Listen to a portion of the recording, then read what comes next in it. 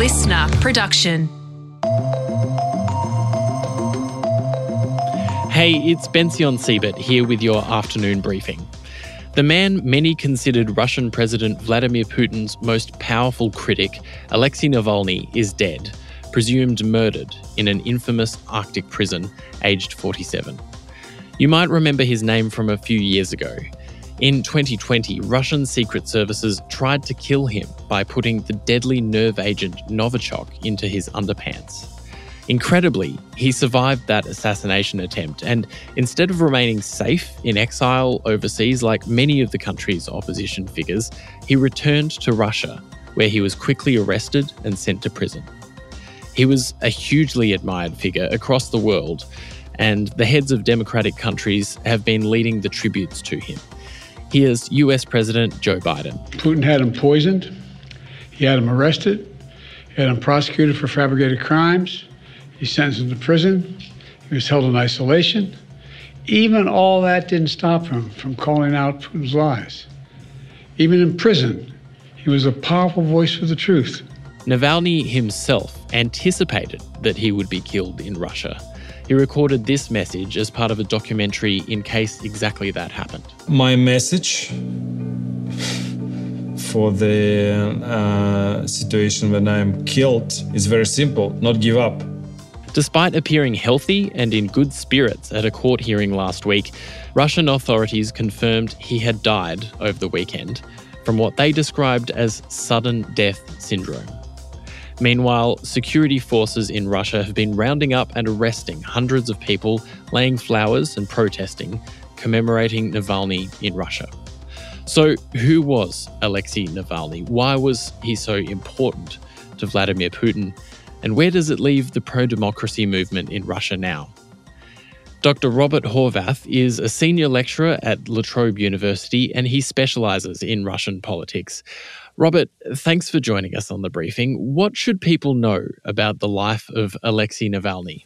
I think the most important thing is that he was Vladimir Putin's most serious opponent, that he was someone who for the past 20 years or so has been campaigning against the authoritarian regime that Putin constructed in Russia. He's been campaigning against the explosion of corruption that's taken place under Putin, and he's fought for accountability, and he's fought to resist the kind of Russia that Putin has created, a Russia that is repressive towards its own citizens and aggressive on the international stage. Could you tell us about some of the previous attempts that Russia and Putin has made to kill Navalny?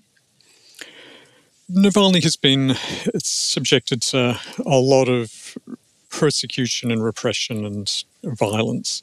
The most serious was the attempt on his life in August 2020, and he was poisoned using the nerve agent Novichok, a banned chemical weapon which was created during the Cold War and which is one of Putin's weapons of choice for silencing political opponents at home. And this was when he was poisoned using an item of his underwear, is that correct?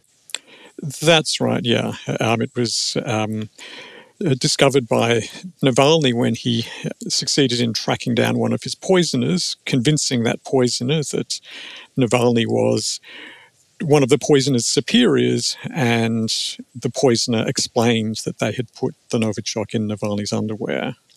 Navalny used that incident to coin a famous description of Vladimir Putin. He said that in Russian history there was Ivan the Terrible, and that there was a Peter the Great, and there was an Alexander the Liberator, and now there is a Vladimir Putin, the poisoner of underpants.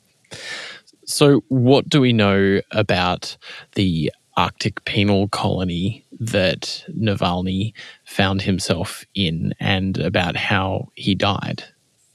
I suppose there are two things that are really important about this penal colony. The first is that it is a long way away from the population centres. It's hard to get there. It was clearly chosen because it was a way of cutting Navalny off from his lawyers and from the outside world. The other thing is that conditions there are really, really bad. Temperatures in the Arctic get really low. The conditions in any part of the Russian penal system are barbaric.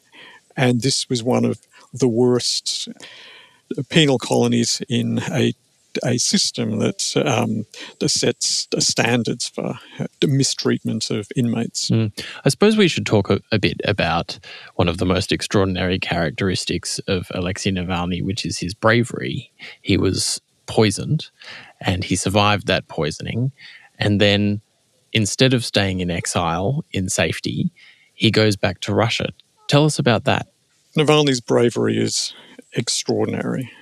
The fact that he had been poisoned, that he'd been in a coma, that he spent many months recovering from the effects of that poison, the fact that he knew that Vladimir Putin had ordered him to be killed, and yet at the end of it he returns to Russia, knowing for certain that he's going to be arrested. That was an extraordinary act of courage. Why do you think he did that? I think he had two principal calculations. The first was that he saw himself as a Russian politician. And for a Russian politician, it's necessary to be with the people who he hopes will support him one day when he's really challenging Putin for power. He felt that he couldn't ask others to risk their lives by challenging the dictator, whilst he himself was enjoying a comfortable life in the West. The other reason was the awareness that he'd succeeded in building up a nationwide movement. His movement had branches all over Russia. And he was aware that if he accepted a life of exile in the West, the leaders of those branches would be arrested one by one. They'd be put on trial. They'd be tortured. They'd go to prison. Some of them would die in prison. And Putin's propagandists would say, Navalny's a coward. He's made a comfortable life in the West out of all of these people who are dying for him in Russia. He has no moral credibility. He does not stand for the values that he proclaims. Why is Vladimir Putin being accused of involvement in the killing of Alexei Navalny? We're almost certain that Putin is responsible for the death of Navalny because Navalny in 2020 was poisoned with a banned chemical weapon. That could only have happened with authorization from Putin.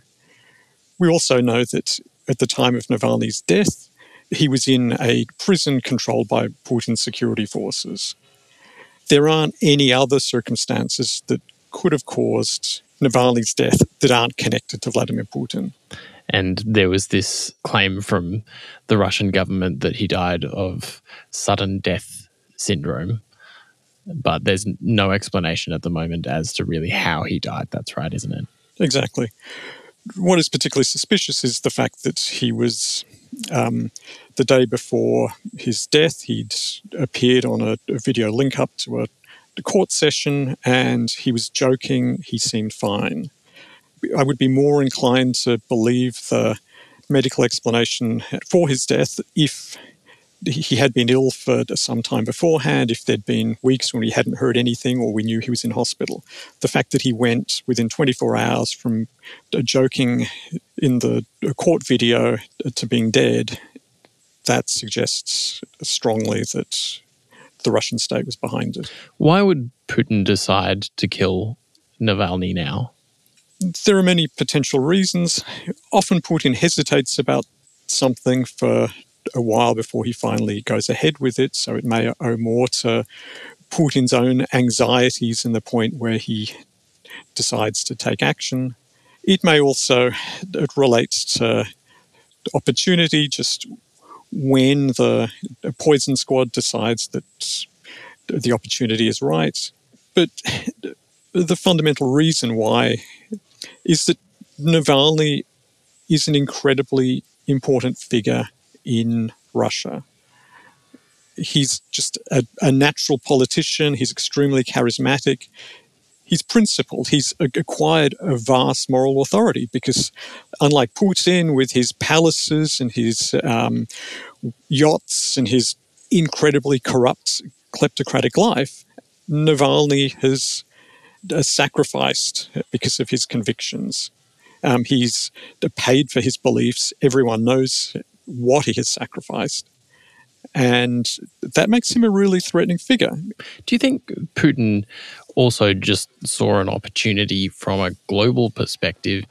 Obviously, there was the comments from Trump about not maintaining NATO if someone doesn't pay up. Do you think that he sensed weakness in the West and thought that that was an opportunity for him to take this action without as many consequences, perhaps? Possibly, yeah. Though Putin would have known that Biden would have made noise about this. He would have known that Navalny's death would become a potent argument for supporting Ukraine because they are fighting against this evil regime. So I'm not sure that Putin is that calculating. There is this myth that he's some kind of chess player on the international stage. Most of his actions are short-term tactical moves rather than a reflection of any sophisticated strategy. We've heard from Anthony Albanese condemning this killing. Joe Biden has also condemned it. Where does this leave the pro-democracy and anti-Putin movement in Russia? Well, certainly Navalny's death is a very serious blow.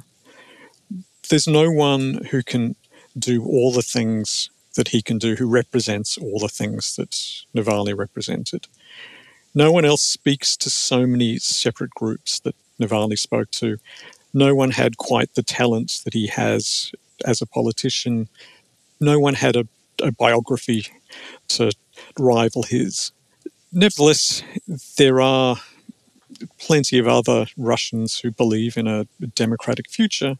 It's very important for Western governments and for the Western media to keep some attention focused on those figures because they are the hope. They are the hope that when the Putin regime implodes, it won't just be warlords and fascists who are able to exploit that breakdown for their own interests, that there are advocates of a humane and a democratic Russia who are able to shape that future. Well, that's a good place to end. Thanks so much for your time, Robert. Thank you very much. Dr. Robert Horvath there. That's it for today's afternoon briefing. Check your feed again tomorrow from 6 a.m. for your morning briefing. And in the meantime, send us a comment or even better, a voice recording in our DMs, The Briefing Podcast on Instagram. We're always keen to hear your feedback. I'm Ben Sion-Siebert. Thanks for listening.